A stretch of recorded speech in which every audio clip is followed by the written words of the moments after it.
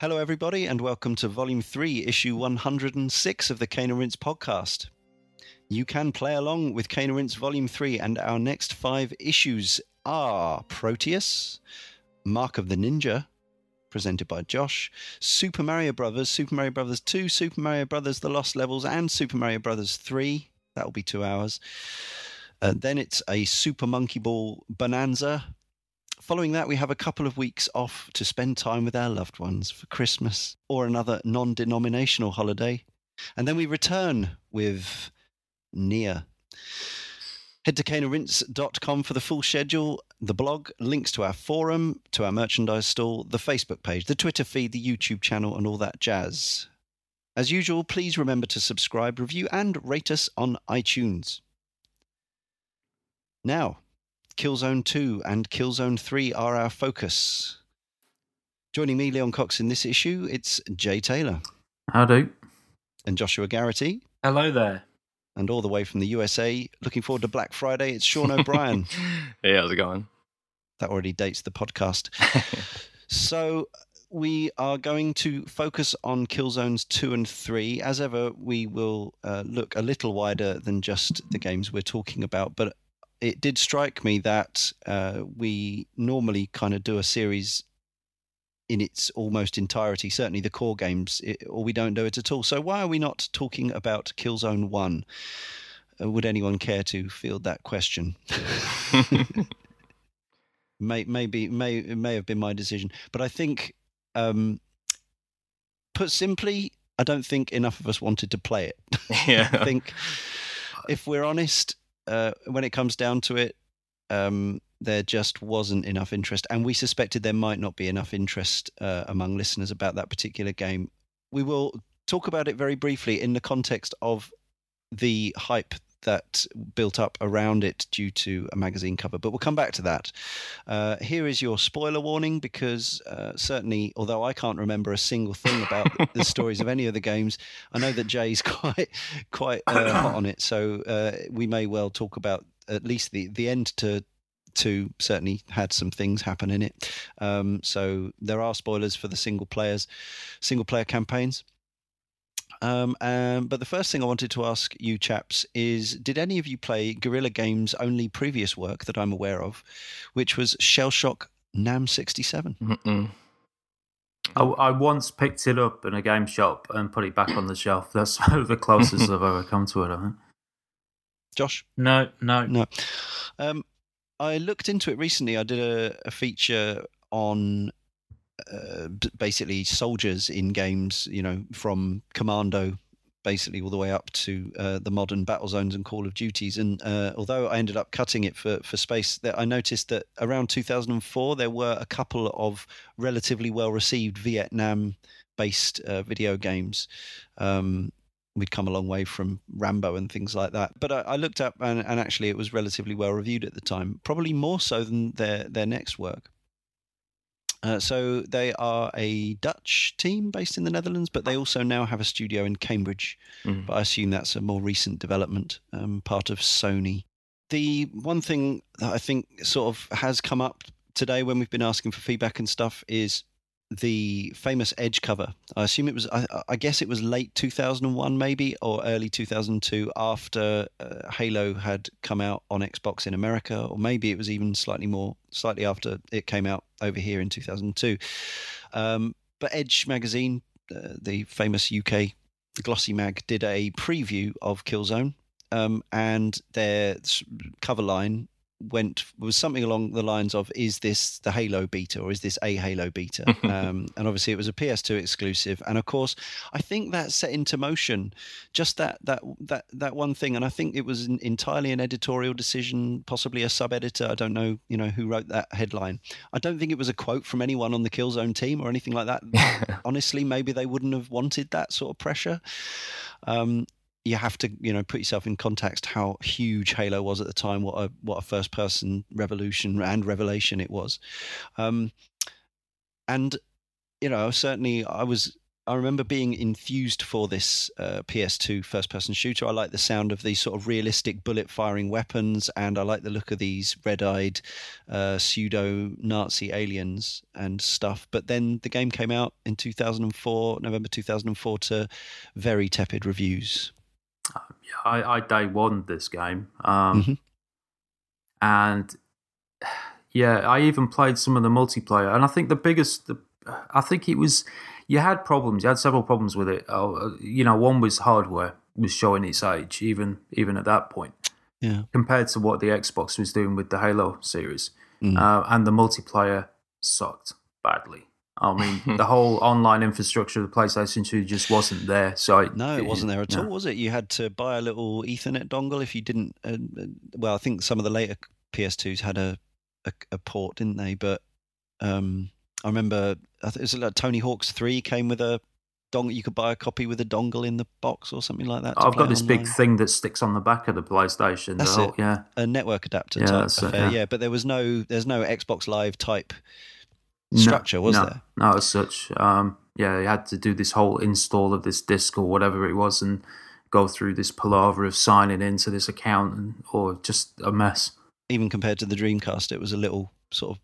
Yeah, it was, and I think I originally got it for Metal Gear, but when I did eventually find a game of Killzone, it was horrendous to play online. Yeah. So I didn't play at the time. I was completely, after my initial excitement, put off by the reviews. But I did finally play it when you were playing it through a couple of years ago for a different podcast. And so I guess this was like 2011 or something like that. And I played like half a level, and it was. Yeah, I just thought it was terrible. It was received as being mediocre in 2004. 7 years on, it was just Oh, you try playing it now, and it is terrible. Really. Yeah. I had never played it at all. I wasn't even aware of Killzone until Killzone 2 came out, and then really? Yeah, and then I played. I got the Killzone trilogy disc sometime last year, and okay. Having played 2 and 3 before this one, it's just like the brownest, muddiest. The sound is terrible, which is crazy considering how much the sound improved. But it's a mess.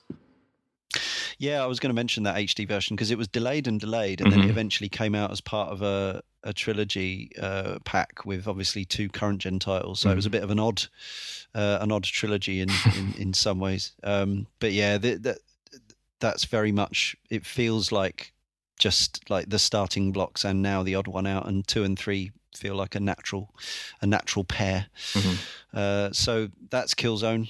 I think it's fair to say none of us recommend seeking it out, going back and playing it. Even maybe it will be given away on PS Plus at some point or something. You can look at it and laugh maybe, but that was that.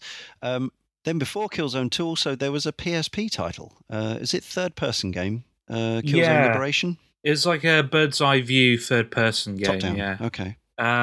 It was fun. It wasn't. I enjoyed my time with it. It just it didn't grab me. It didn't do anything really that exciting. It just had your typical shooter setup. Oh, there are red barrels. I better shoot those, I reckon. And yeah, there wasn't anything bad about it. It was just kind of mediocre. So that was November 2006, 2 years after the first game, and then we had to wait a further couple years or more, 2.25 years, until eventually Killzone 2 arrived. Director on this was Matthijs de Jong, and the lead level designer Neil Alfonso, and the composer Joris de Man, who won the Ivor Novello that year for the best video game score. And indeed, it's one of the first things that blasts out when you first boot the game up. So let's go back to Jay. And so having day one to the original Killzone, were you there in line again for the sequel? I was. Well, yeah, sort of. I alluded to these friends I had at Sony at the time on the Little Big Planet show. And as a result of them, I got both 2 and 3 day one. Very nice. For nothing. So it was just, quite handy, really. But... and I was genuinely excited for this game by the time it hit release, because we'd had some pretty impressive trailers at this point. there was one particular trailer where it showed the sort of death animations as how they reacted to the environment when you shot things, and it was set to music and stuff, and all in slow motion, and it did look stunning. And in truth, still does to this day in many ways. But yeah, I was quite excited for it. Not so much when playing it, but that was mainly due again to hardware issues. It was the biggest problem I had with the game. Wasn't so much the game itself, but it was the dual shock at the time, because you had as you still have them now, but these horrible concaved lower triggers, which were they're absolutely horrendous to play an FPS with. And it wasn't until I purchased some Geotech real triggers to clip on that I managed to sort of, that I started to actually enjoy playing the game. But, see, for me, I never use the back triggers for shooting in first-person shooters on the PS3. I always use L1 and R1. Yeah. And when I do that, like I never have a problem with using it. A lot of the shooters, a lot of games like Battlefield, for example, they've changed that. But the default setting, and for whatever reason, I never changed any of the custom options. Yeah. I stayed with the R2, and I don't know why I stayed with R3 for iron sighting, because it is. I went back to it this week and I was thinking, why the hell would I stick with that? It just feels so counterintuitive. Yeah, it's really weird. And Josh, did you buy this day one? I did buy it day one, but I was kind of sucked in by the hype, just because the game looks so good. Like all the trailers for it. I know there was that fake. There was that trailer, the controversy about that trailer that was all CG, and they kind of said, "Oh no, it's gameplay footage," and then it was revealed it's not. But even still, the gameplay footage, the real gameplay footage, looked amazing. I was thinking, okay, right, a first-person shooter for my PS3 that I can play online and stuff like that. I think the single player. Well, we'll get into that later, but yeah, I wasn't too impressed. Sean?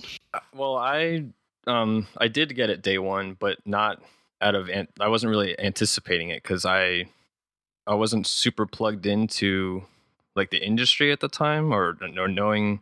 I wasn't reading news as often, and I must have saw some kind of ad for it and looked it up online. And I specifically remember Giant Bomb gave it a 5 out of 5.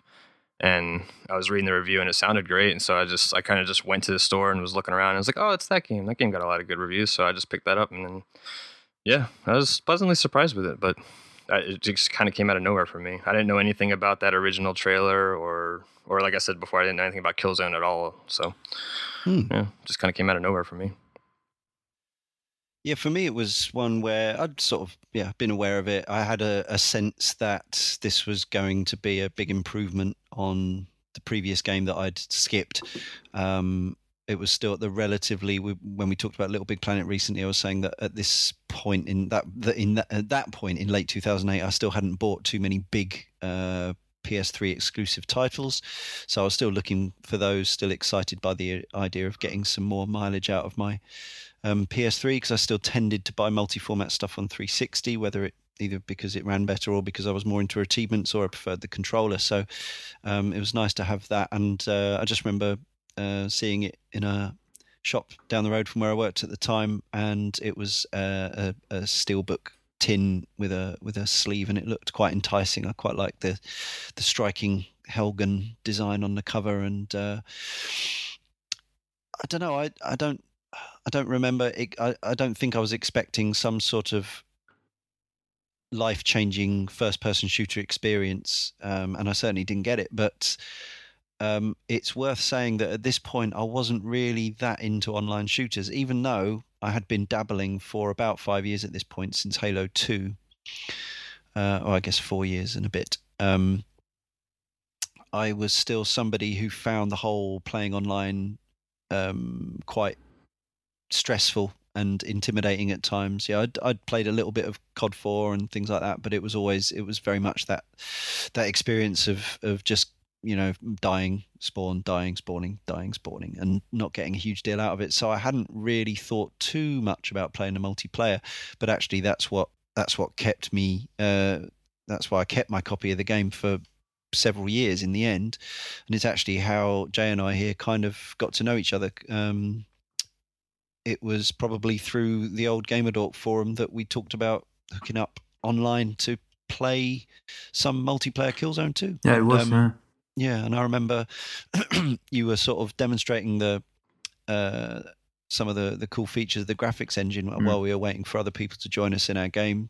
And it was funny because it really took me back, even though it was 2009, it took me back 12 years pretty much to the time when you're first shooting bullet holes in the wall in GoldenEye. See how many you can shoot before the first texture disappears. Decal or whatever they call them. We were sort of just playing around in this arena, sort of deforming the landscape as it were, and see how potent the engine was. It's quite a strong memory actually. It's probably the strongest sort of impression that I've got from Killzone anyway, which is it's hard to look at Killzone 1 and think that that's the same studio that then made Killzone 2, because the sheer difference between what they'd done in that game, and for whatever reason, I don't know what happened to that studio in the years sort of between the two games, but they became very, very good at what they were doing in terms of the graphic, understanding the hardware, getting the most out of it at the time. I mean, I still think even now when I went in and looked at it this week, it's still technically amazing in parts. Yeah, for sure. It's still a visually, maybe not in terms of the aesthetic or the design, although I personally find that quite interesting. But there's obviously a somewhat muted color palette in this game. It's not a bright game in any way. It's lots of shades, gritty, and grey, but it works within the confines of the story anyway, because it's set on Helgen, which is this big industrial planet anyway. But shooting chunks of plaster off the walls it never got boring, and even now it's still kind of it's still quite impressive. I always find it most exciting. I mean, we're going to see more and more of it now with the extra power of new generation machines and PCs. It's when that stuff happens almost incidentally, when the physics are kicking off around you. When the landscape or the environment is being broken and deformed while things are happening, it adds so much realism. You could, if you think back to early first-person shooters, that was exactly what they couldn't do, and that's why it was so striking when in GoldenEye, and I'm sure some PC shooters got there slightly ahead, but this was 97 actually, and really things like Quake that were around on the PC at the time, they look gorgeous, but that sort of extra environmental impact that you were having was added a huge amount, and I think it still does. And I've noticed it. When we were talking about Arkham Asylum recently, playing the PC version with the PhysX stuff turned on, just the fact that you're wafting things as you go past and things like that. It really it seems like a little thing, but I think it would go a long way to convincing non-video game people who, the sort of people who look at a video game and think, well, it looks like a video game. It's that very subtle stuff that actually takes you out of the. We normally talk about the uncanny valley regarding faces, but I think there's an actual uncanny valley that is just video game worlds as a whole. And things like environmental effects can really sell a world that much better. And Guerrilla obviously realized this, and maybe it's simply that you were talking about how they evolved as a studio between PS2 and PS3, and maybe their ambition just didn't fit on PS2 in 2004, and these were the things that they wanted to excel at. I mean, I still there was one thing that really stood out to me, which was when you shot a wall. Well, there was two aspects to it. One, that if you shot metal, sparks would fly, but they would bounce on the floor, which I could never, even now, I never get bored of looking at that and thinking that's really impressive. But it's also the way the bullet holes would glow red for a fraction of a second after you'd hit them and then fade. And it's just little tiny things like that I just remember being, even on the demo of Killzone 2, was just spending half an hour shooting into the walls until I'd run out of bullets, just being like looking at this stuff, thinking this is really impressive, you know. So that stuff was, I think we all agree, pretty cool, but we all seem to have reservations regarding the single player, and certainly you already mentioned the control scheme issues, and I certainly felt that. I think it's a real barrier for a lot of people, and still now when you hear people kind of being quite dismissive of the whole Killzone thing, I wouldn't be surprised if that initial discomfort of trying to actually play the game with its weird sort of, did the first game have a sort of semi-cover system? Hold a button in, and weird button control mapping, and also they patched in they had to patch the aiming, didn't they, in Killzone 2, because it didn't feel right to people.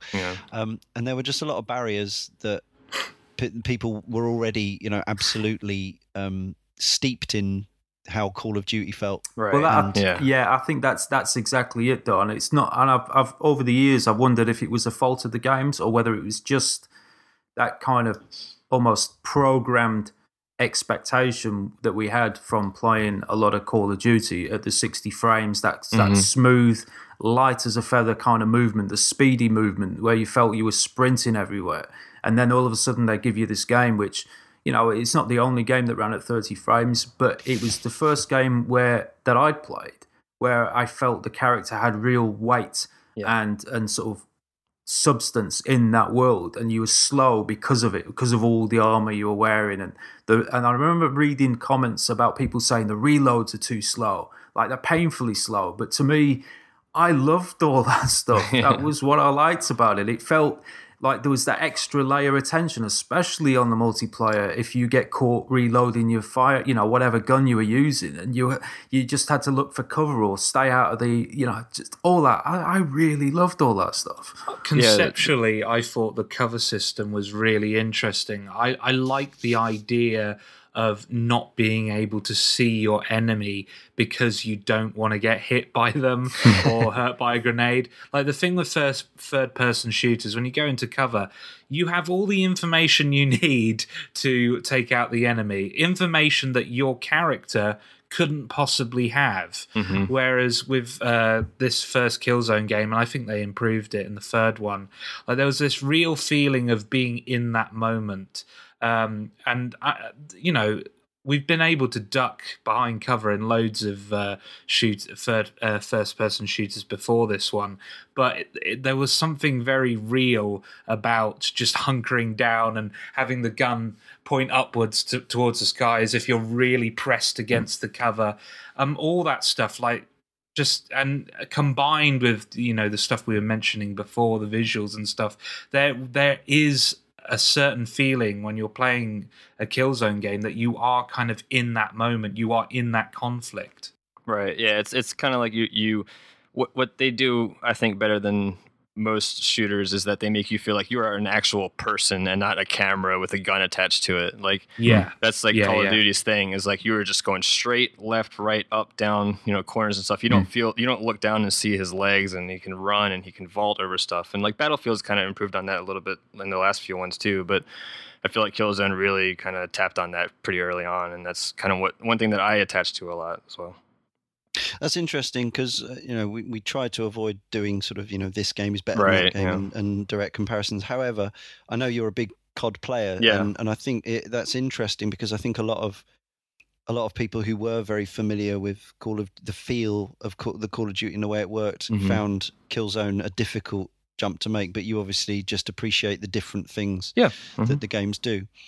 And I kind of feel the same way. The other, it's interesting. The PS3's got two separate exclusive sci-fi first-person shooter trilogies. The Xbox has one 6-game sci-fi shooter trilogy. And again, you sort of you see pointless fanboy debates about Halo or Killzone, but they're so they're so different. They're so different.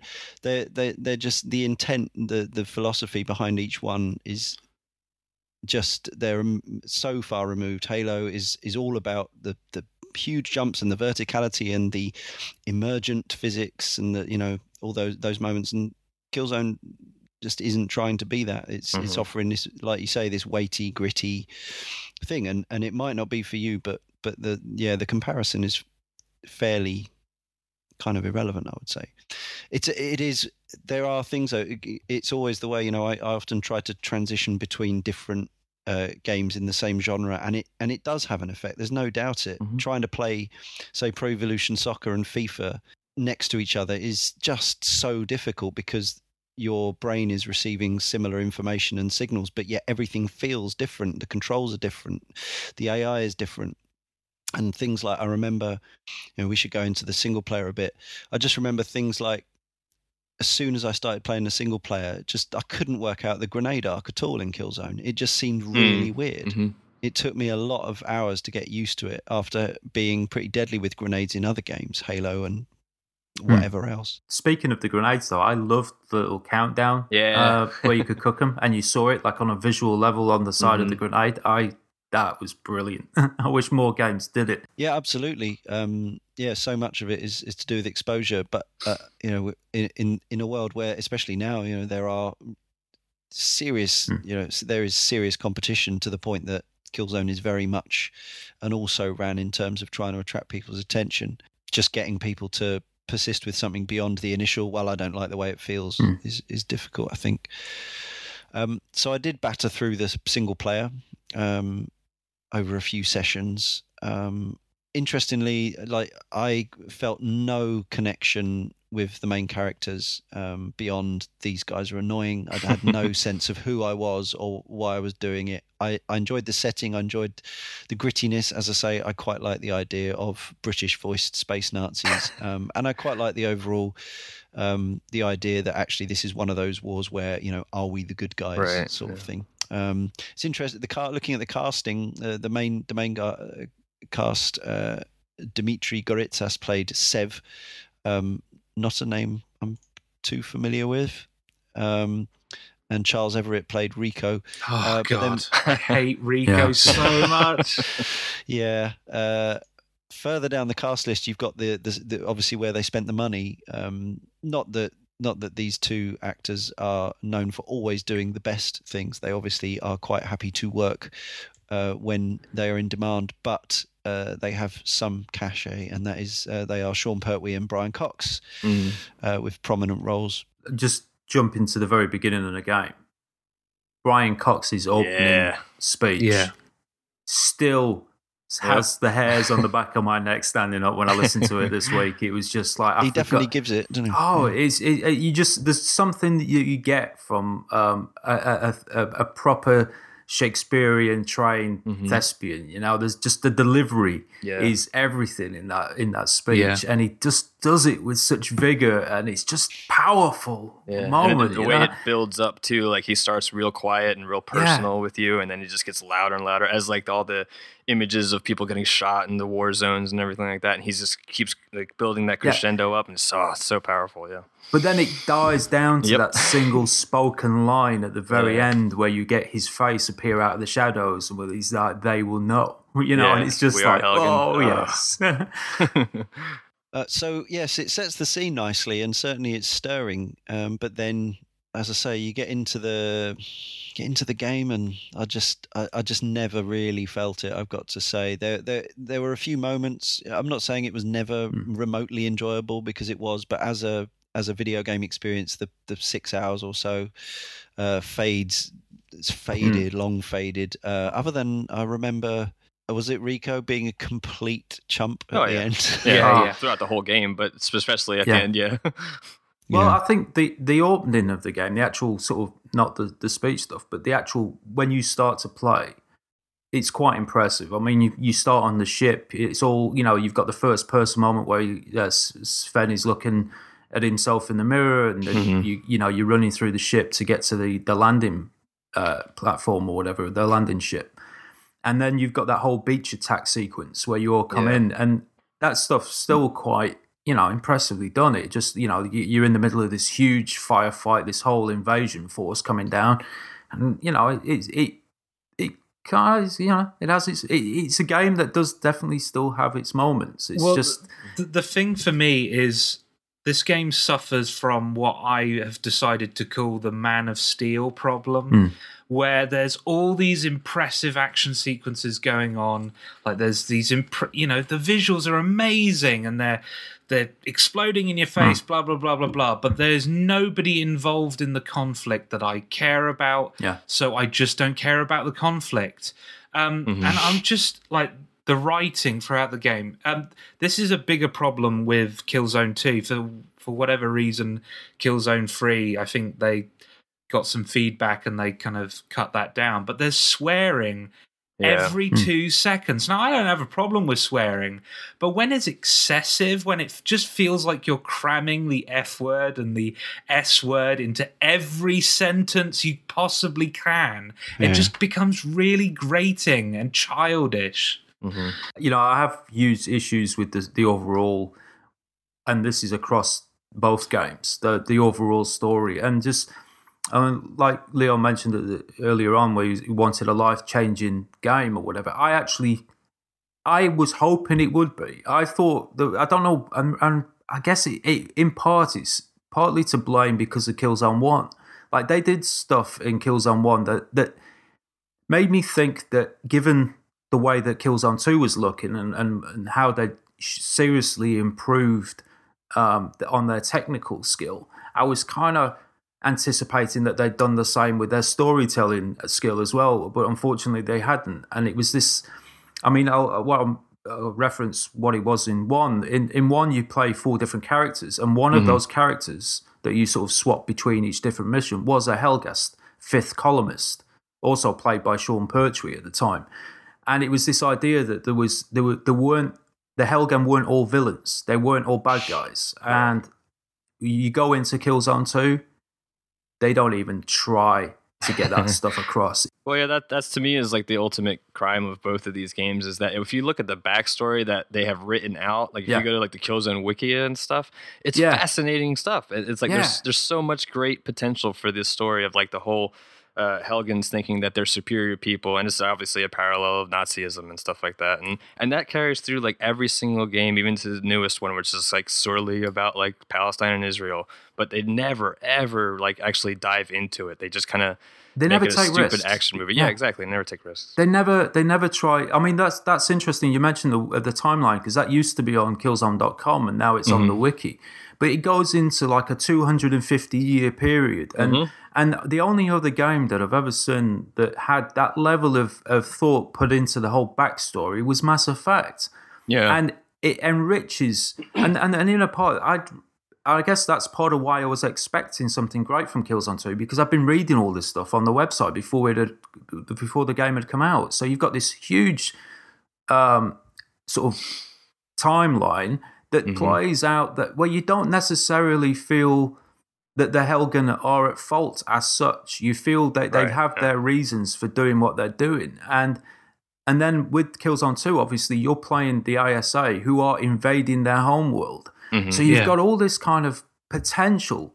And it's a word I use a lot when talking about video games these days, but you kind of think that how great would it have been to have a game that actually made the player uncomfortable with what they were doing in the game or what they were actually playing. And I don't mean because of a crappy pad. I mean because of like, how they were feeling about what they were doing. Right. Like, are they the good guys? Because that's it. The protagonists are so dull and so of a generic soldier nature. They don't seem to have any wrestling with themselves. I'm not saying that every game should try to be Spec Ops: The Line or whatever, but it seems there's a conflict between that backstory that has ethical quandaries in it and the actual presentation of the game, which seems to want to be very much of the gung-ho, bombastic, dude bro type.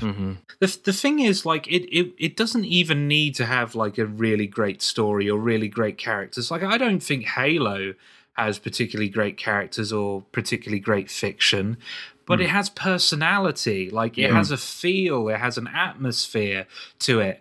And I just don't feel that Killzone has that. Like, none of the characters, like, as much as Master Chief is kind of a two-dimensional cartoon, he does have a presence to him. He does have, like, that iconic feel to him. The same way Ryu from Street Fighter or, a number of different characters have.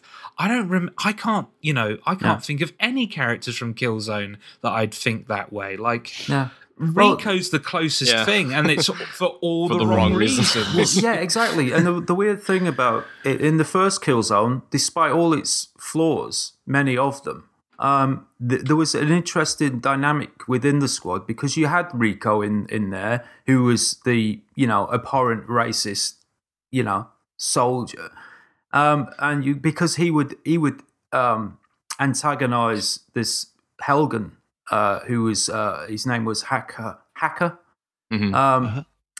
There was often a good there was dialogue between them where Hacker was this kind of very intelligent, very smart, thoughtful, philosophical kind of soldier, and they would riff against each other, and it made that relationship really interesting. And I think one of the biggest mistakes that Guerrilla made was not bringing back that character, because the sort of dynamic between these two characters, it got interesting, and by the end of the game, they had mutual respect for one another.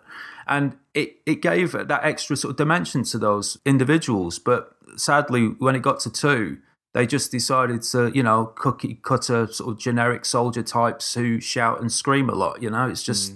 Also, from the point of view of a first-person shooter campaign, I mean, there's a whole discussion to be had about how important they are anyway nowadays. But obviously, we're going back a few years here to the point where, I mean, we're still a couple of years after Call of Duty 4's campaign was as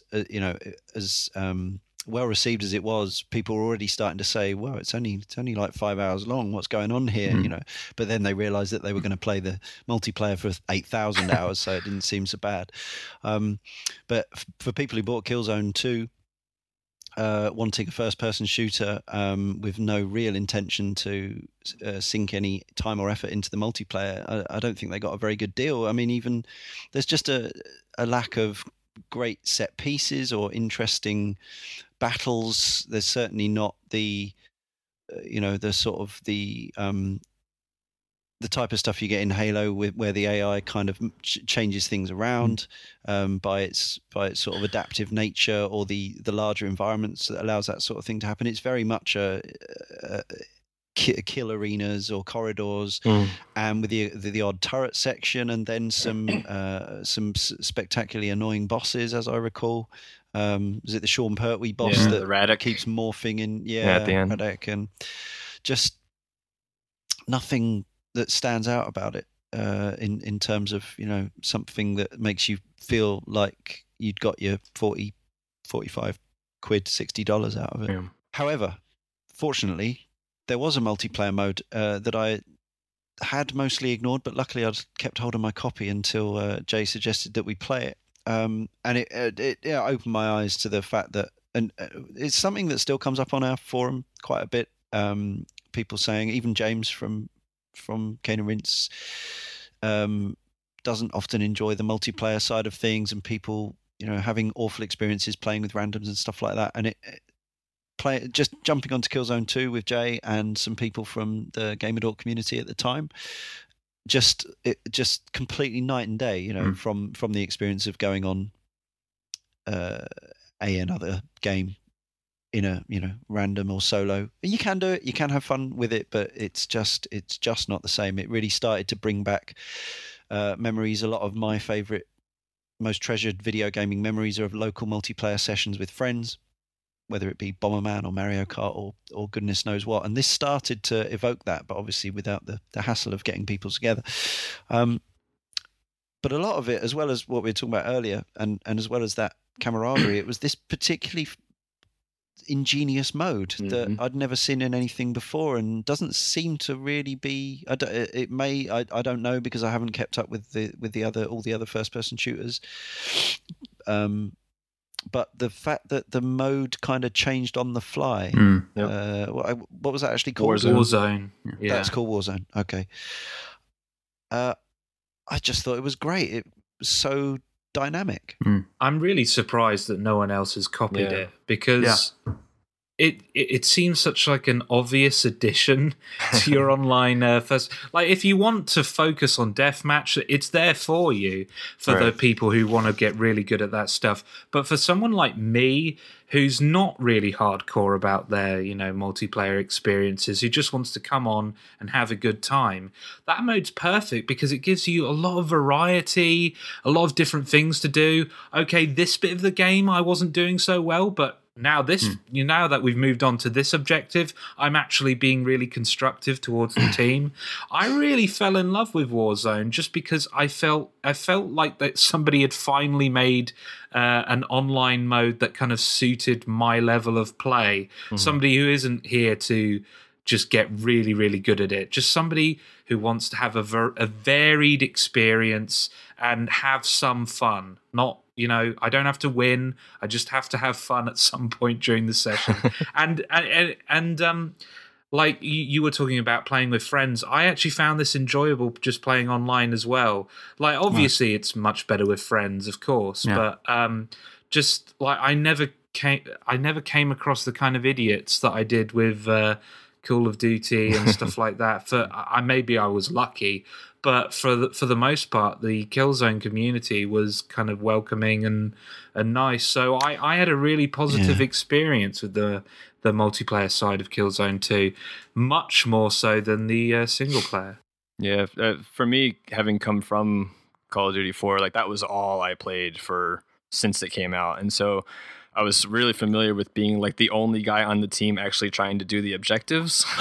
Like everyone else is playing deathmatch, even though we're playing search and destroy or something like that. And it's always the worst. And so this is the game that kind of opened me up to that. Oh, there are actually objective based first person shooters out there, and it really like caught on with me. And ever since then, I've always been like strictly about objective based shooters. And yeah, I really, really liked Warzone a lot. I have to say that, as anybody who's played with me on these games will know what I am with explosives on these, particularly whether it's claymores or in this case it's like C4 charges. I had such a blast with this game for that stuff. I because you could put them on door frames, on the top of the door frame, and there were proximity charges. I had endless sort of moments in multiplayer where I would, just be sitting in a corner, and then all of a sudden you hear the explosion and you get that little kind of bleeping sound, and you know you got to kill, and it's just I love how understated the kill chirp is in that game. But yeah, Jay, you do realise you're probably single-handedly responsible for putting thousands of people off playing the Killzone 2 multiplayer ever again. It's like, why did I die? I just went through a door. Yeah. Well, the thing with Killzone 2 as well, it had proximity chat, which would undoubtedly raise a smirk when you would be near them, and you'd say, "He's done it again." Yeah, absolutely. I again, fond but frustrating memories of jumping online into a game and getting put on the opposite team to you, or through matchmaking or whatever. Getting repeatedly blown up by your C4 charges over doors, and just hearing you cackling down the headset and cursing the day that you were born. But but overall, more often than not, we would gang up, get a group of us together, friends, and sometimes we get horribly destroyed, but other times we'd be the team who are communicating. And people who have played Battlefield recently, that's got bigger and bigger a thing. Modes like Conquest that really come into their own when people are actually working as a team. And obviously with Battlefield, you've got the different unit types as well, which Killzone 2 did have as well. It did. They got rid of it in Killzone 3 though, but yeah. That's right. You could sort of customize, mix up your own your classes in Killzone 3. But yeah, just that thing of when you do have a plan, some sort of plan, or you got somebody who knows the map really well, knows the modes really well, who's kind of ordering you about, and you like it, and it's helping you, and you're actually getting a kill streak. Not that it's called that in Killzone 2. I don't think it barely acknowledges, does it? When you certain things, it's quite sort of low key. In the way it treats everything. Again, it sort of maintains that slightly gritty seriousness again, which I can understand why it won't have appealed to some people, but it felt business-like, warlike, and And it was the way that the sort of the modes would change in the game as well. It wasn't like you get a lot of like something would come up on the HUD and say like, you know, deathmatch or any of that kind of stuff. You know, it was very kind of, it kept it all kind of within sort of, there was an authentic sort of vibe to the way that you get like an intercom message that says, right, we need to take over these points, you know, and we need to hold the propaganda speakers and stuff. And, you know, just the way that as you would take them, you would hear like either Brian Cox or I can't remember who was the Hollywood actor that played the... Sean Pertwee. No, he was he plays Malcolm Jason McDowell. Captain Marvel, and he's he was James in the Remar? Warriors. I don't know. Yeah, James Remar. Yeah, you would hear his voice sort of coming up on the speakers and all this kind of stuff, and just the way that it flowed. You know, it was you know, and the map design. I mean, I was just going to say that. Yeah, it had some really. I think there were issues with some of the maps. Radek Academy, in particular, could be.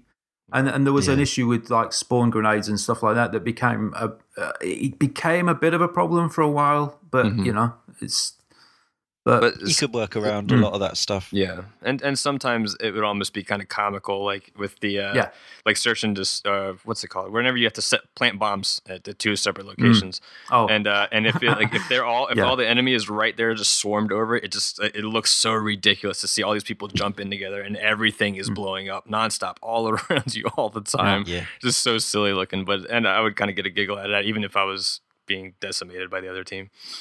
That's it. There were some balance issues, and some of the maps had ridiculous choke points, but it was still a lot of fun. And in Warzone, you knew that the mode would change anyway, so it wasn't like, well, that's that game ruined, because it was all going to change, and then you're all rushing halfway across the map for the next objective. Let's hear from the forum before we move on to Killzone 3 a little. Todinho says, I still remember how the graphics looked at the time. It seemed like one of those games you just had to have to justify your machine. Funnily enough, whenever I think of Killzone now, the graphics are the furthest thing from my mind. What's become really memorable to me is how the ships, mechs and weapons look. They all seem so unique and different from what you normally see in this type of game, and help bring an identity to it. The gameplay also adds to that, having a sense of weight and impact all of its own. That and the levels that mix things up with jetpacks and mechs help make the campaign just a little bit more memorable. I'm a little hazy. It's been a while now since I played even Killzone 3. Which game had which... the mechs and the jetpacks were in 3, yeah. Yeah, just in 3, okay. Alex79 UK is not a fan. He says Killzone 2 was the first game I played on my PS3. I hated it. No idea why. It just seems so dull and generic. Kind of a tough one to start on. Well, I think if he's talking about the campaign, there's probably truth in that to a point. But I would never call the multiplayer dull or generic, because I think it broke. I think it tried things that nobody else was trying at the time, and maybe it was too early for it. You know, I often wonder, like, you know, was it too soon, and were people too much into the COD mindset to accept it? Because I remember at the time, I was actually playing both those games at the same time. So I had the Xbox for the Call of Duty crowd.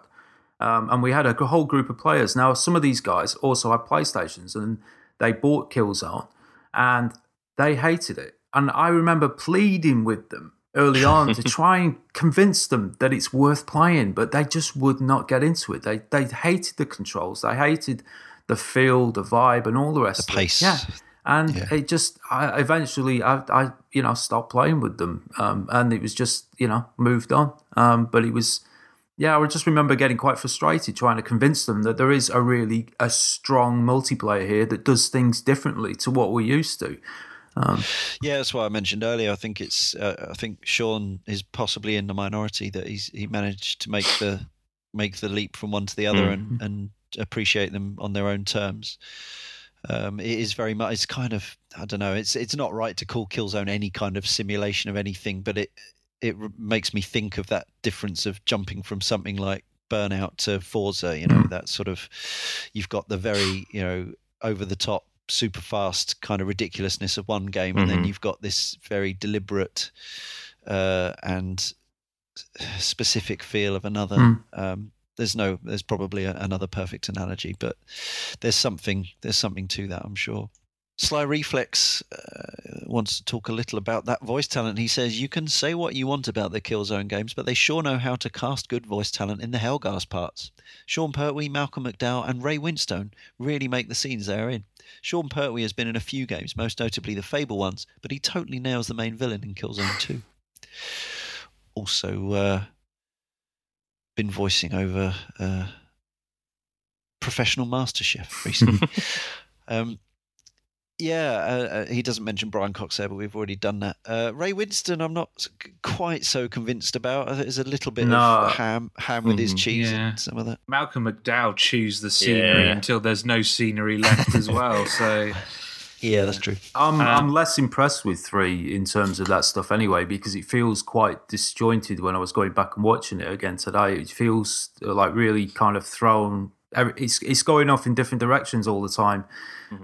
Malcolm McDowell, Ray Winston. The weird thing about Ray Winston as a voice actor, and I'm referencing Beowulf in this, is he just doesn't sound convincing when he's trying to do a kind of posher version of his own voice. He's got some weird affectation to it that you just can't.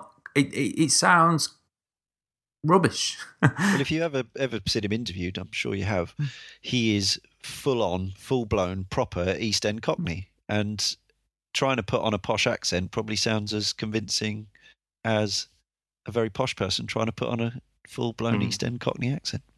An actor though he is, and a good one, I think. But it's that weird thing. But I'm glad he's in there. You know, he's always fun. But and frankly, you know, there's so much kind of nonsense about the single player and the characters and the stories that I don't think it didn't ruin anything for me, but kind of adds to the silliness. There were some funny aspects. We'll get straight onto the Killzone 3 single player then. Came out almost exactly 2 years after Killzone 2. Many of the same people involved, I believe. Same director, same composer. Co-op had been added. Oh, God. Yeah, it was a bit weird. We played some of that, didn't we? We had to, didn't we? Because I wanted the platinum. That's right. You got the platinum. You didn't get the Killzone 2 platinum, though. No, and there's one particular bit, and it's the Radek fight on the hardest difficulty setting. Drove me to utter frustration, and I just stopped dead. And I to the point. I mean, if I looked at the save today, and it's literally all I've got to do is kill Radek, and the game is done. Everyone else is dead. It's just Radek that's left, and I've got a save point right there, and it's just. I'm not even going to attempt it now because I've got to sort of recondition myself to playing it. So I remember that being fairly horrible on normal difficulty. So yeah, I wouldn't bother. Shiny platinum or not. So co-op kind of weird. There was a split screen co-op, but there's some weird sections that are clearly not designed for 2 people and things like that. I have no idea what they were thinking with that. In 2011, to have split screen co-op only. Only local, is bizarre. That's all I can think of. It's just crazy. Modern Warfare 2 had already come out with its Spec Ops mode and things like that, hadn't it? Did anyone try playing Killzone 3 with the Move controller at all? No, I have one, but I didn't even bother. Yeah, because I was always curious to know how. Because I actually, having played Metroid Prime 3 Corruption, I always think that this could work if the controller was a bit more accurate. So I always wondered what Killzone 3 would be like with the Move. I remember a lot of the people who were using it saying that it added a whole lot of aim assists. It basically was a lock on, so. Right, that seems the opposite of how it should be. Especially with the Move has really good 1-to-1 fidelity, and so I don't know why they chose that. That's really weird. It should almost make it like a light gun game where you have to. Yeah, I think the thing it did cross my mind. I do have a Move wand or whatever, you call it. But I don't have a navigation controller or a nunchuck. So I think that's what put me off, because I didn't want to be holding a DualShock the whole the DualShock in my left hand. So, but yes, I totally agree about the Metroid Prime 3 corruption.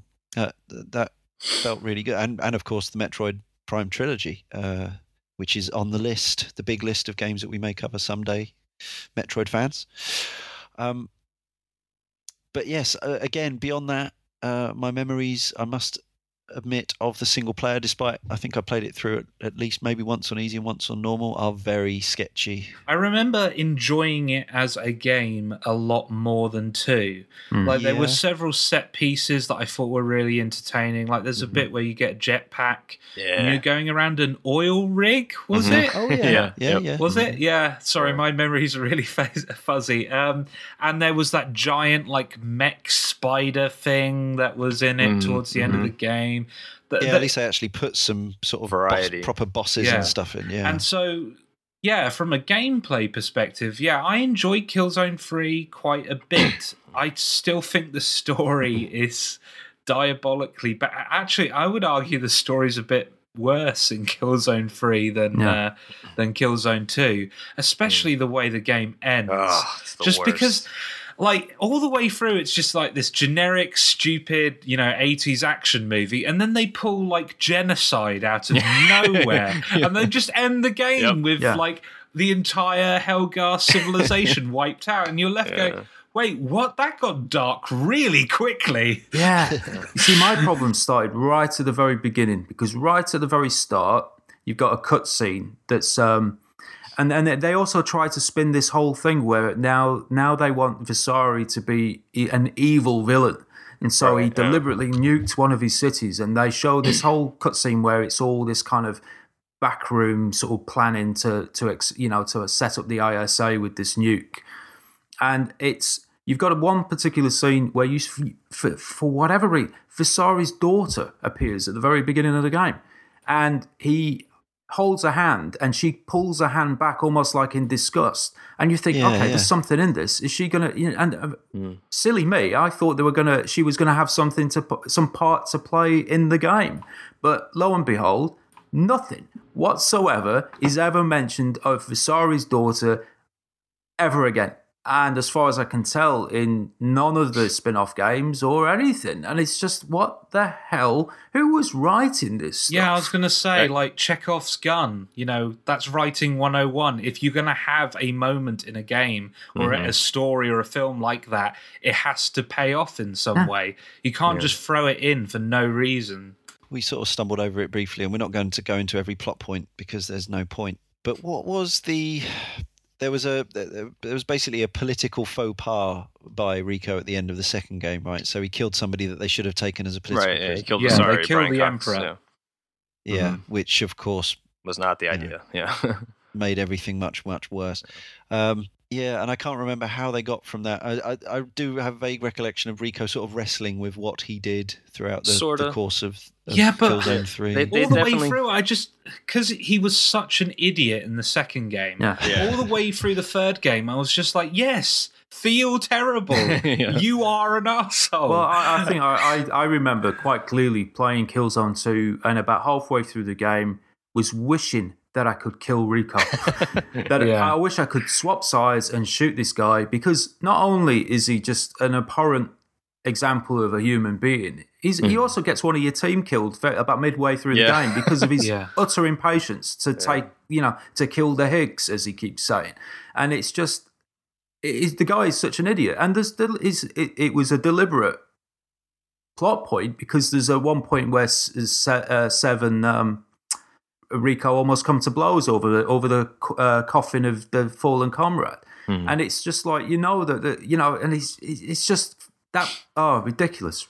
Yeah, but there's a way of writing unlikable characters they're still interesting. I mean, I know Leon and Jay, you probably haven't seen Breaking Bad, but I know me and Sean have, and there are characters in that show that are utterly detestable, but they're still interesting. You still want to find out what they do.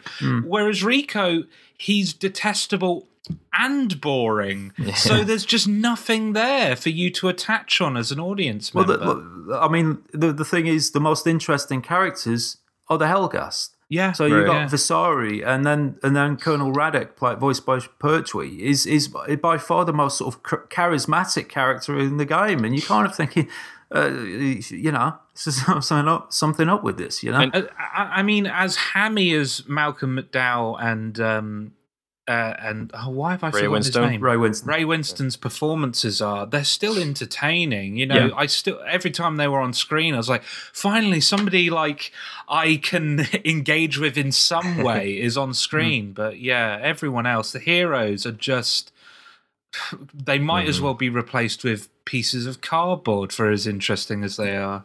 I really would love to know what, because here's the thing, when I play Killzone 3, I get the impression that there was a lot more to that story originally envisioned, and either it ended up getting cut out for whatever reason and trimmed, but not necessarily rewritten to make work around the cuts. But overall, despite some plot nonsense again, I have a sense that I had more fun with it than Killzone 2's equivalent, but I still wouldn't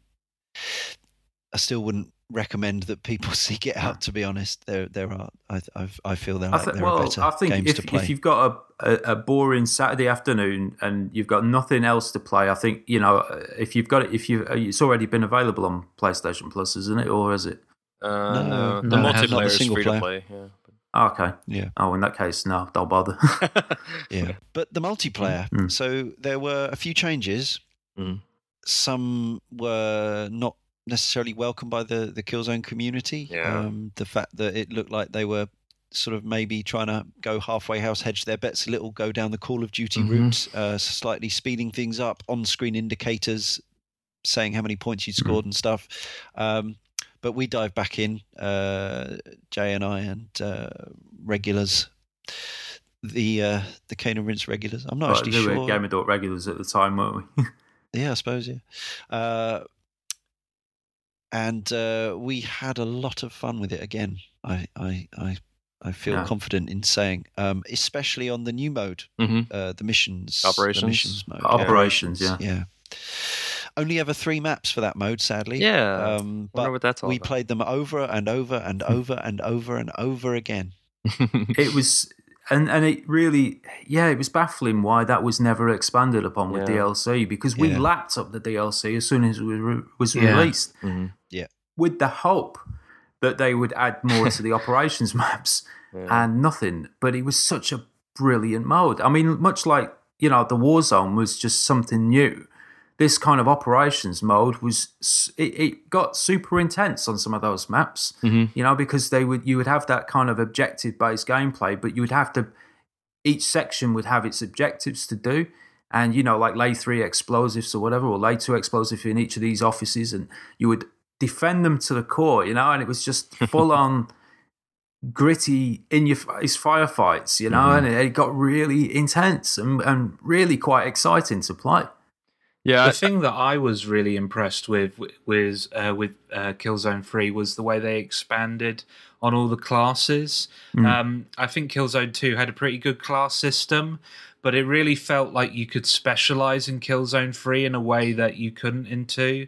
Like, my favorite class is the tactician, and because he's almost all about just capturing waypoints and just defending them, like, because he has this ability to summon a flying drone where that just rips people to shreds. And there have been several multiplayer matches where I haven't even bothered shooting people at all.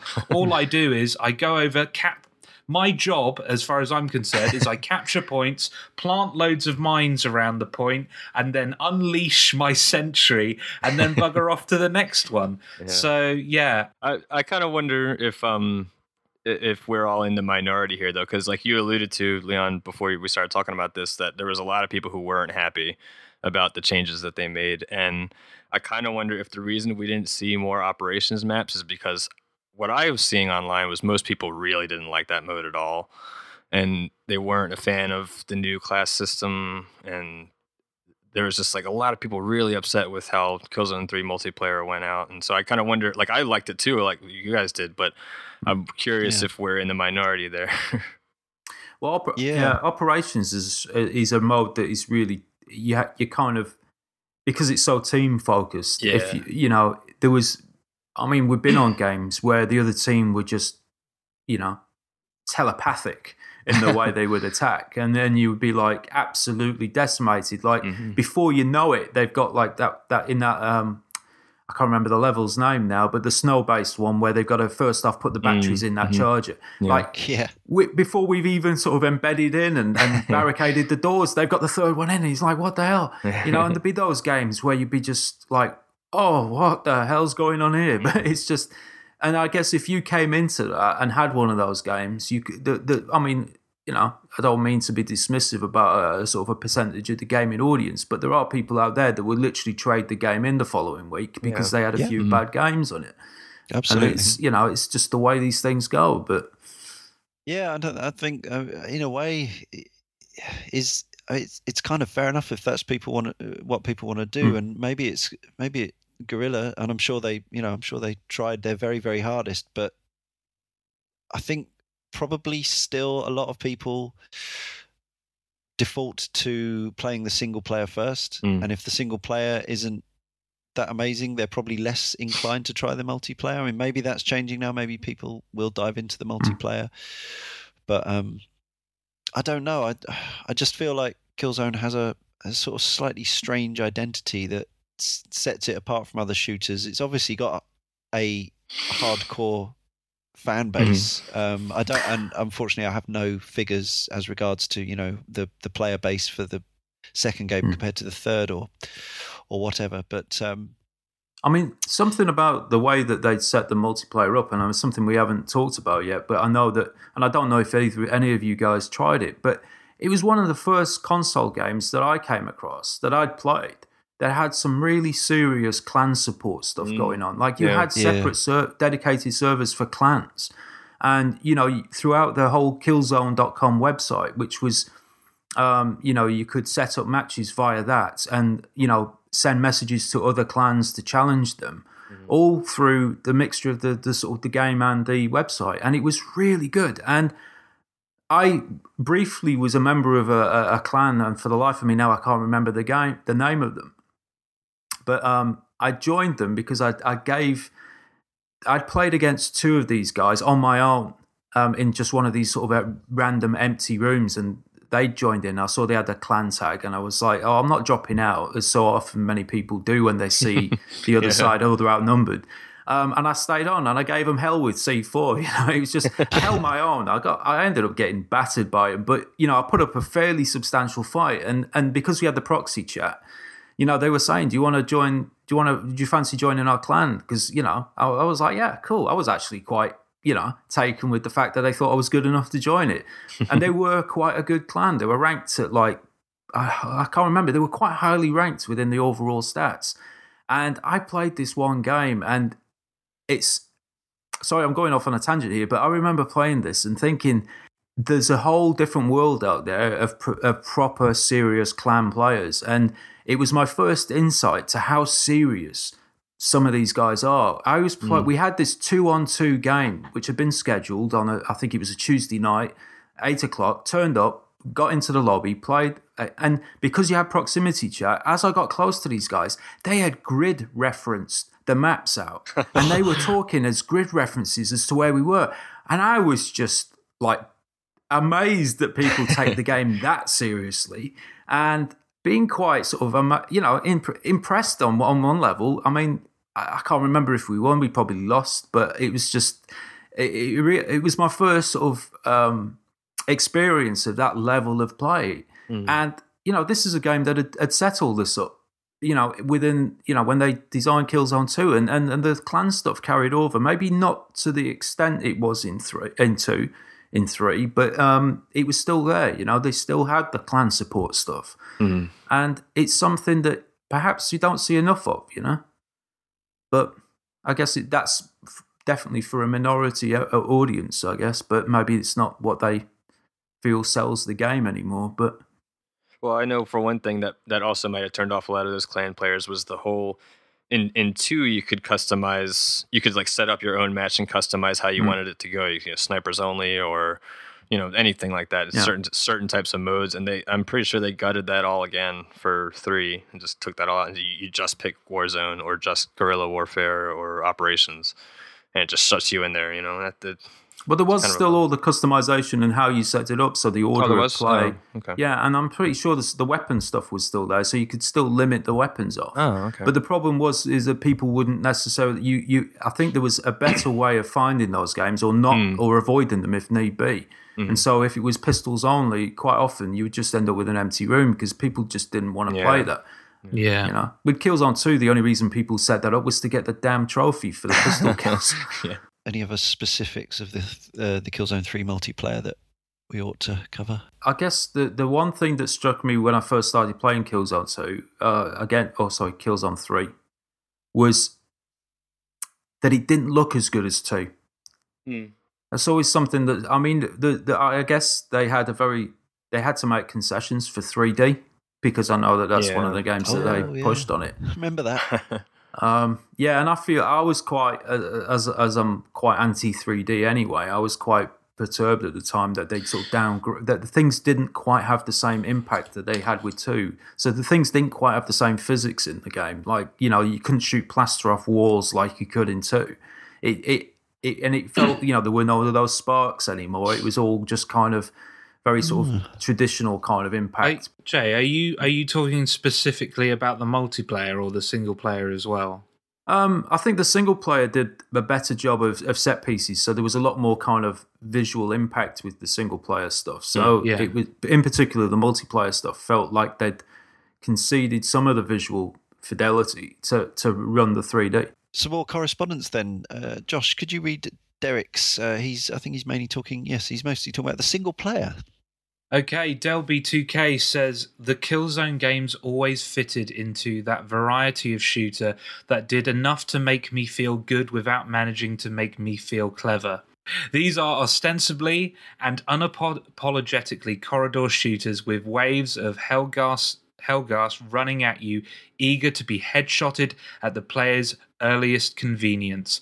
The foes are not clever or smart, so there is no pleasure in outwitting them or employing clever tactics to move forward.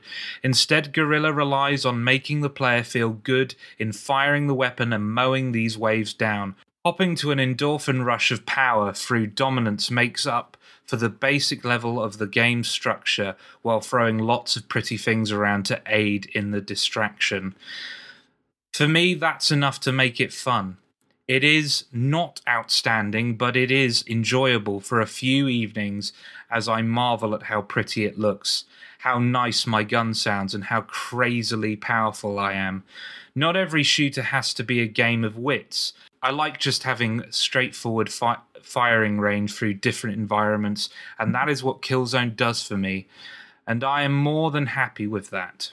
I have never regretted playing either of these games, but I would never replay them either. Fair enough. That's probably not a perspective that I've heard from anyone else that I'm aware of. I really enjoyed the Killzone single players and didn't play the multiplayer. But I'm sure there are more like Derek out there. A new contributor has arrived. It's Andy Hamilton from Midnight Resistance. He says, I couldn't tell you the first thing about the plot of Killzone. It's some macho dudes shooting space Nazis, right? But I think the series gets a bad rap from most people. The single-player campaign has some decent firefights, some pretty spectacular set pieces, and some fancy weaponry to keep things ticking over. It's no better or worse than the campaign in a Call of Duty game, and people love those. What gives? Still, absolutely no idea what's going on. Couldn't even name the lads you play as. I've finished them all too. The multiplayer, though. That is the main reason I enjoy the Killzone games. I'm really good at them without having to even try hard, because I had some freakish instant success, I played more than I probably would have if I sucked at it. I found myself learning the more advanced tactics and skills top players use, and before I knew it, I'd gotten completely hooked. It's a weird one. I totally see how someone may find Killzone to be an also-ran FPS, but because of my weird relationship with the multiplayer, it's like it's my also-ran FPS. I still dip into Killzone 3 from time to time, mainly because I find it strangely relaxing to have a few frames on that to round an evening off. The one thing he touched on that we haven't really talked about at all was he says the fancy weaponry, and I think for me the guns in this game are pretty awesome. Like that sniper rifle is actually probably my favorite sniper rifle in any kind of first-person shooter. The way you aim and you just click up and down and it makes that little sound as it goes like closer and farther away. It's really satisfying to shoot that off. Yeah.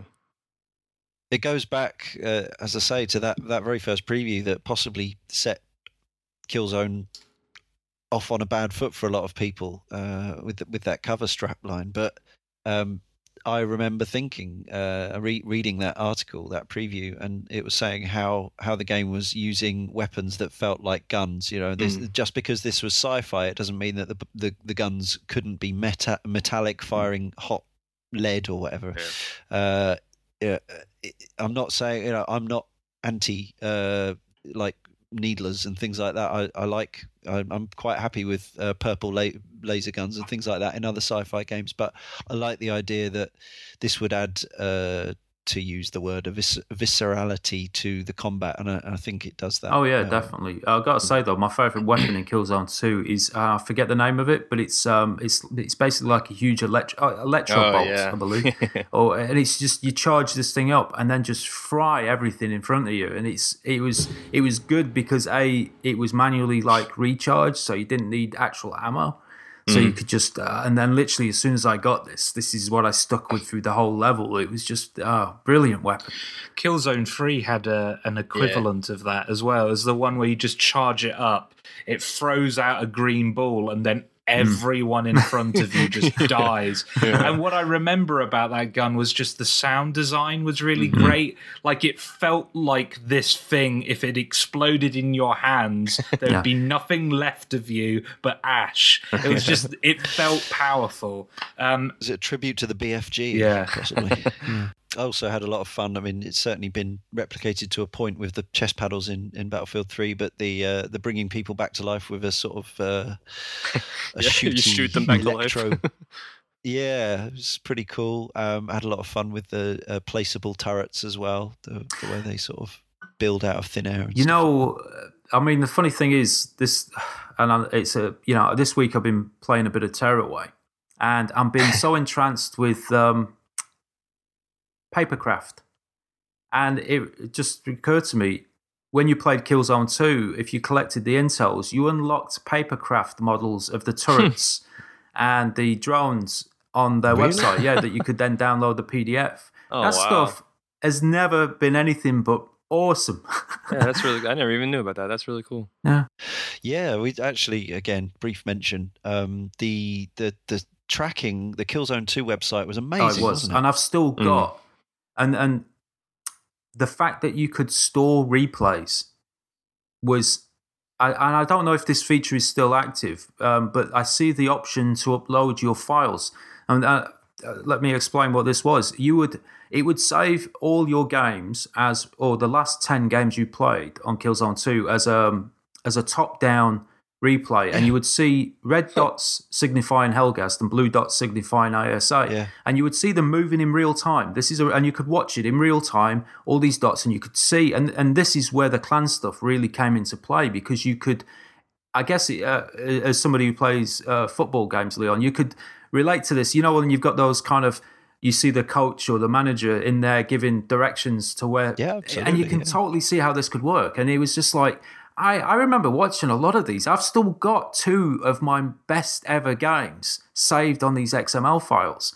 And, you know, I don't know if I might try them to see if they still work, but that was such a damn fine feature. And unfortunately, it seemed to be completely removed for 3. And unique. Yeah. As far as I'm aware, forgive my ignorance if not. I mean, maybe things like Armour should be doing it, but when I signed up to the Battlefield website, the Battlelog stuff, I was hoping for something that allowed me to, you know, see my movement throughout a game and stuff like that. But no one else has done it. But yeah, I thought it was so cool. It was kind of like that scene in Patriot games or Death from Above, you know, seeing seeing the little dots moving around, or and what was funny is when they were shooting, you would get these little dotted lines going from one to the others, and then the other one would flash and go off. Yeah. And it was just like, wow. And it was just, sometimes you're just sitting there thinking, so that's where that sniper was. How come nobody spotted him? You know, and he was just this one character up in the corner somewhere, but you could see it. And yeah, it was a real. And this is what I'm referring to when I say they tried so many things that broke the mold with an FPS, and yet maybe didn't get the kudos in my opinion it deserved. Another brief mention this time of September 2013. So that's very recent. Killzone Mercenary. Correspondent from the forum Chase210 says, Killzone Mercenary is surprisingly excellent. I like the story and it looks amazing. I don't think we have anyone who's played it fully. Sean, you've played the beta? Yeah, just the beta, which was fun, but it's not enough to really make any kind of calls on it. Okay. But that's out there. I think, I'm sure some people have said that it's one of the stronger first-person shooters on the Vita at this point. I'm not sure how much that's saying. Yeah, I heard about that Call of Duty. Yeah. As regards to the series in general, Chase210 goes on to say, Killzone is possibly one of my favourite shooter franchises. I've played all 5 games and I love them all. The original and Liberation don't play as well anymore, but 2 is still a good game and it looks stunning even 5 years on. 3 is the game that really sealed it for me, though. They finally fixed some of the worst controls, like being able to aim with L1 and shoot with R1, changed the weapon selection, and just made it more accessible. And I really enjoyed the multiplayer. I think Killzone is a slower shooter than Call of Duty or what have you, but I like that. What you get in return is a sense of weight to your character that you don't normally get with others, such as seeing myself climb a ladder with my hands or landing with a thud. Yes, some sort of odd 6-axis moments in the games, but I like them when they worked. The planting of mines, and then you sort of hold the controller in the air and twist it to activate the explosive and stuff. Cool ideas. Yeah. Not the worst use of 6-axis I've seen, certainly, but it wasn't always 100% reliable for me. Just 1 3-word review each this week. The highlights from Twitter. Starting with Jay. Alan Smith, heavyweight multiplayer Warzone. Tatsun says, Halo beta? No. Matthew Woolley says, nice and weighty. And Richard Atwood says, Warzone, every time. So our heartfelt but hyperbole-free summaries, including would we recommend the game, which I think might be slightly affected by the recent launch of a new one on a new console, but that's for you fellows to decide. Start with Josh. If you have a PS3, go on PSN and download the Killzone 3 multiplayer on its own, because that is fantastic. I really, really like the Killzone multiplayer. It's one of the few multiplayer experiences where I feel like I have a chance of being successful. I think it's really varied. There's lots of different activities, all in one match, Warzone. Just all these different things you can do, just like capture the flag, normal deathmatch. It's great. It's great fun for somebody who isn't really into multiplayer. If you can dive in for 10 minutes, have a lot of fun, and then come back to it months later and still have a lot of fun. I highly recommend people go and download. I think it's free to play as well. So I'm looking now and it says it's £11.99. Right, okay. I thought it was free to play. There is a trial and unlock demo for the multiplayer. Maybe you can play up to a certain level. Yeah, that sounds familiar. And the map, but I would say you can buy all the maps for £8 as well. Yeah, I would say maps. It's definitely worth that money. Like, if it means like having everything unlocked already without the free to play system, I think it is absolutely worth. What was it, like £11 something? £12. Yeah. So it's worth that. The single player, on the other hand, for both Killzone 2 and 3, I think veer from fun to mediocre. Ultimately, it's not that they're terrible, they're just not terribly memorable. I can't remember any of the characters aside from Rico, who is just the worst character I've encountered in a first-person shooter. I know we're usually hyperbole free, but I really don't like that guy. And I just found myself sympathizing with the villains more just because they actually seemed more interesting. So yeah, check them out if you could find them free. They're certainly worth. I mean, they're not that long to play, and they're not that frustrating. So if you have a free afternoon, I'm sure you could get through them. And if you haven't spent much money on them, then fine, whatever. But like the multiplayer is where the majority of the fun with these games lies. Sean?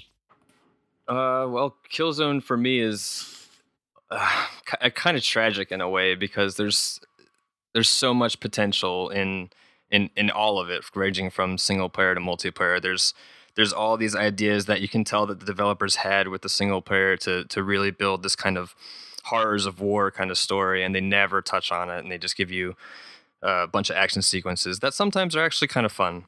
And the tragic thing about the multiplayer is that it's not that popular, and that not many people have really caught on with the whole Warzone thing, which all four of us have said that we really like a lot.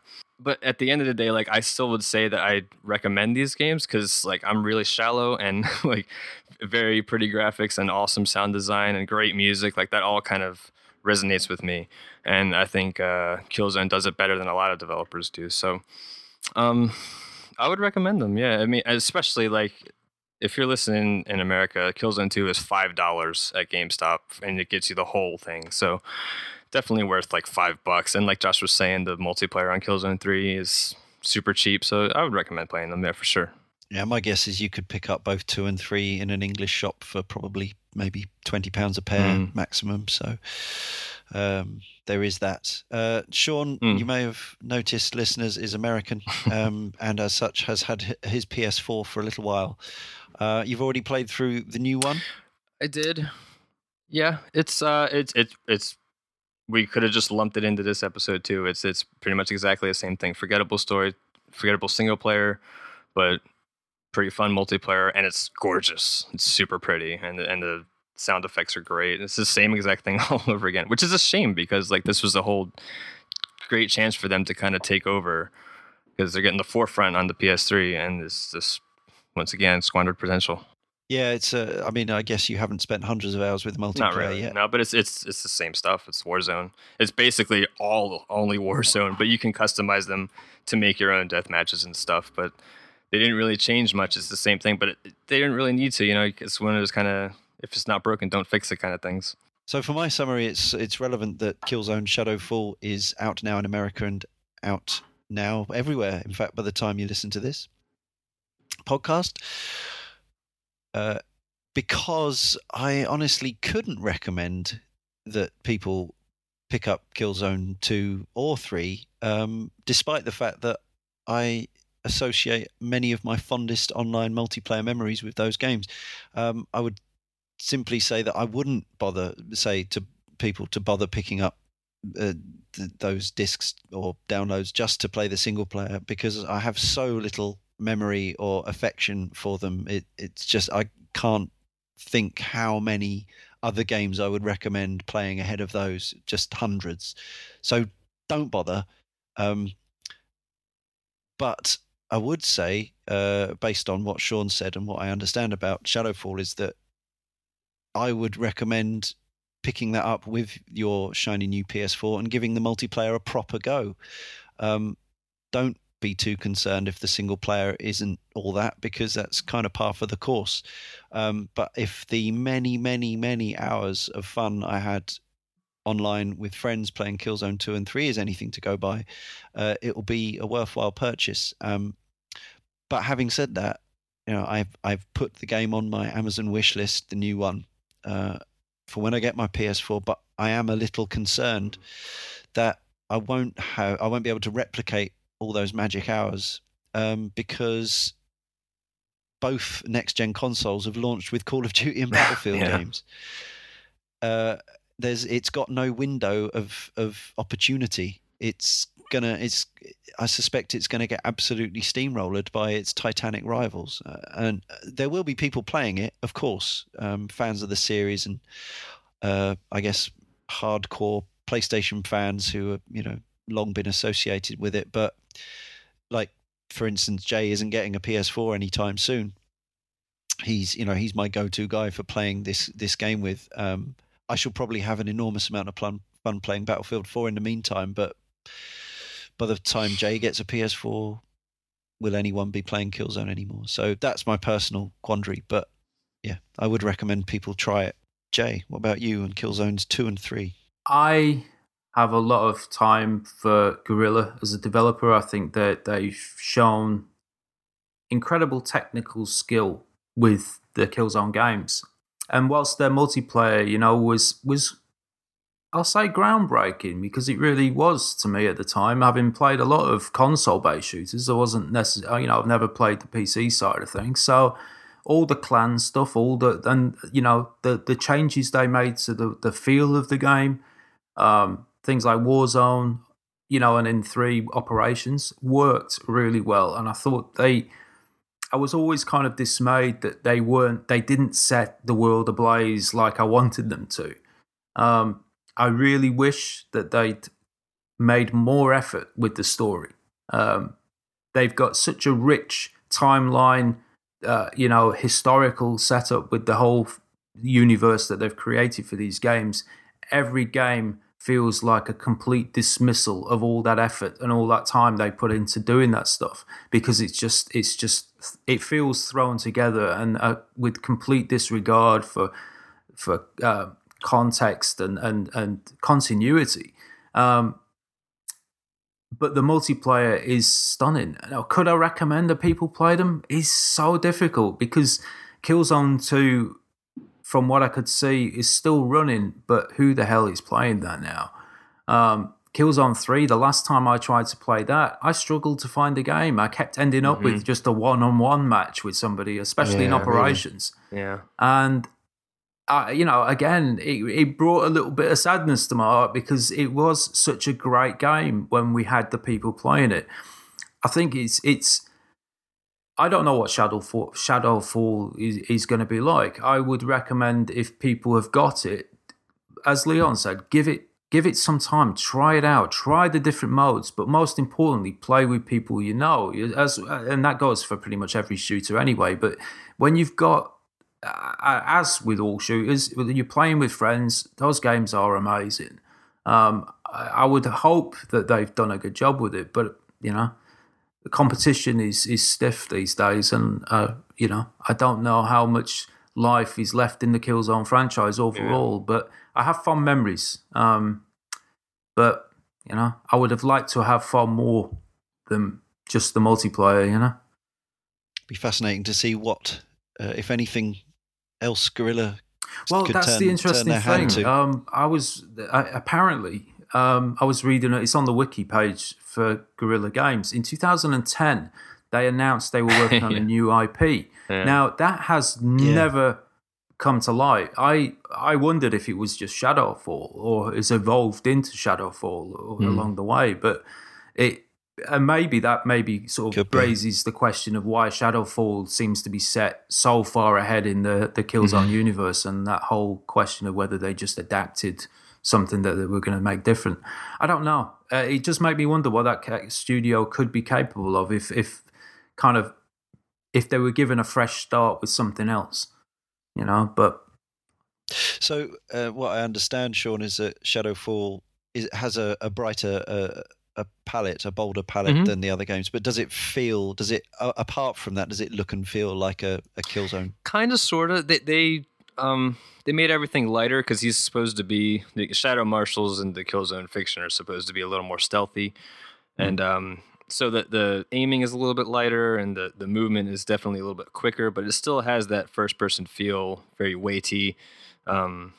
And the environments are definitely a lot more colorful this time around, because I'm just sure everyone's seen the reveal back at E3 or the PlayStation reveal. It was really like blue and green and all these different types of colors, and that kind of sticks up throughout the whole campaign. But it's definitely a Killzone game. Yeah. They've kept the feeling of weight, even though it runs at 60 frames, solid 60 frames. It's kind of weird. Well, the single player sticks to 30 frames per second, but it's a little. dips and it's not really steady. But yeah, the multiplayer is 60. Really? Yeah. Be interesting to see how much also such a technically adept group can get out of the hardware, as you know, because launch games are never anything like using the potential of the machine. Yeah. Anyway, that's Killzone. Just remains for me, Leon Cox, to thank Jay, Josh, and Sean, and to tell you that next week in issue 107, Tony will be your host as he, James, Sean, and Darren Foreman discuss Proteus. A little different. Until then, very different indeed, yes. That's how we like to do it. Until then, here's some stirring, strident music.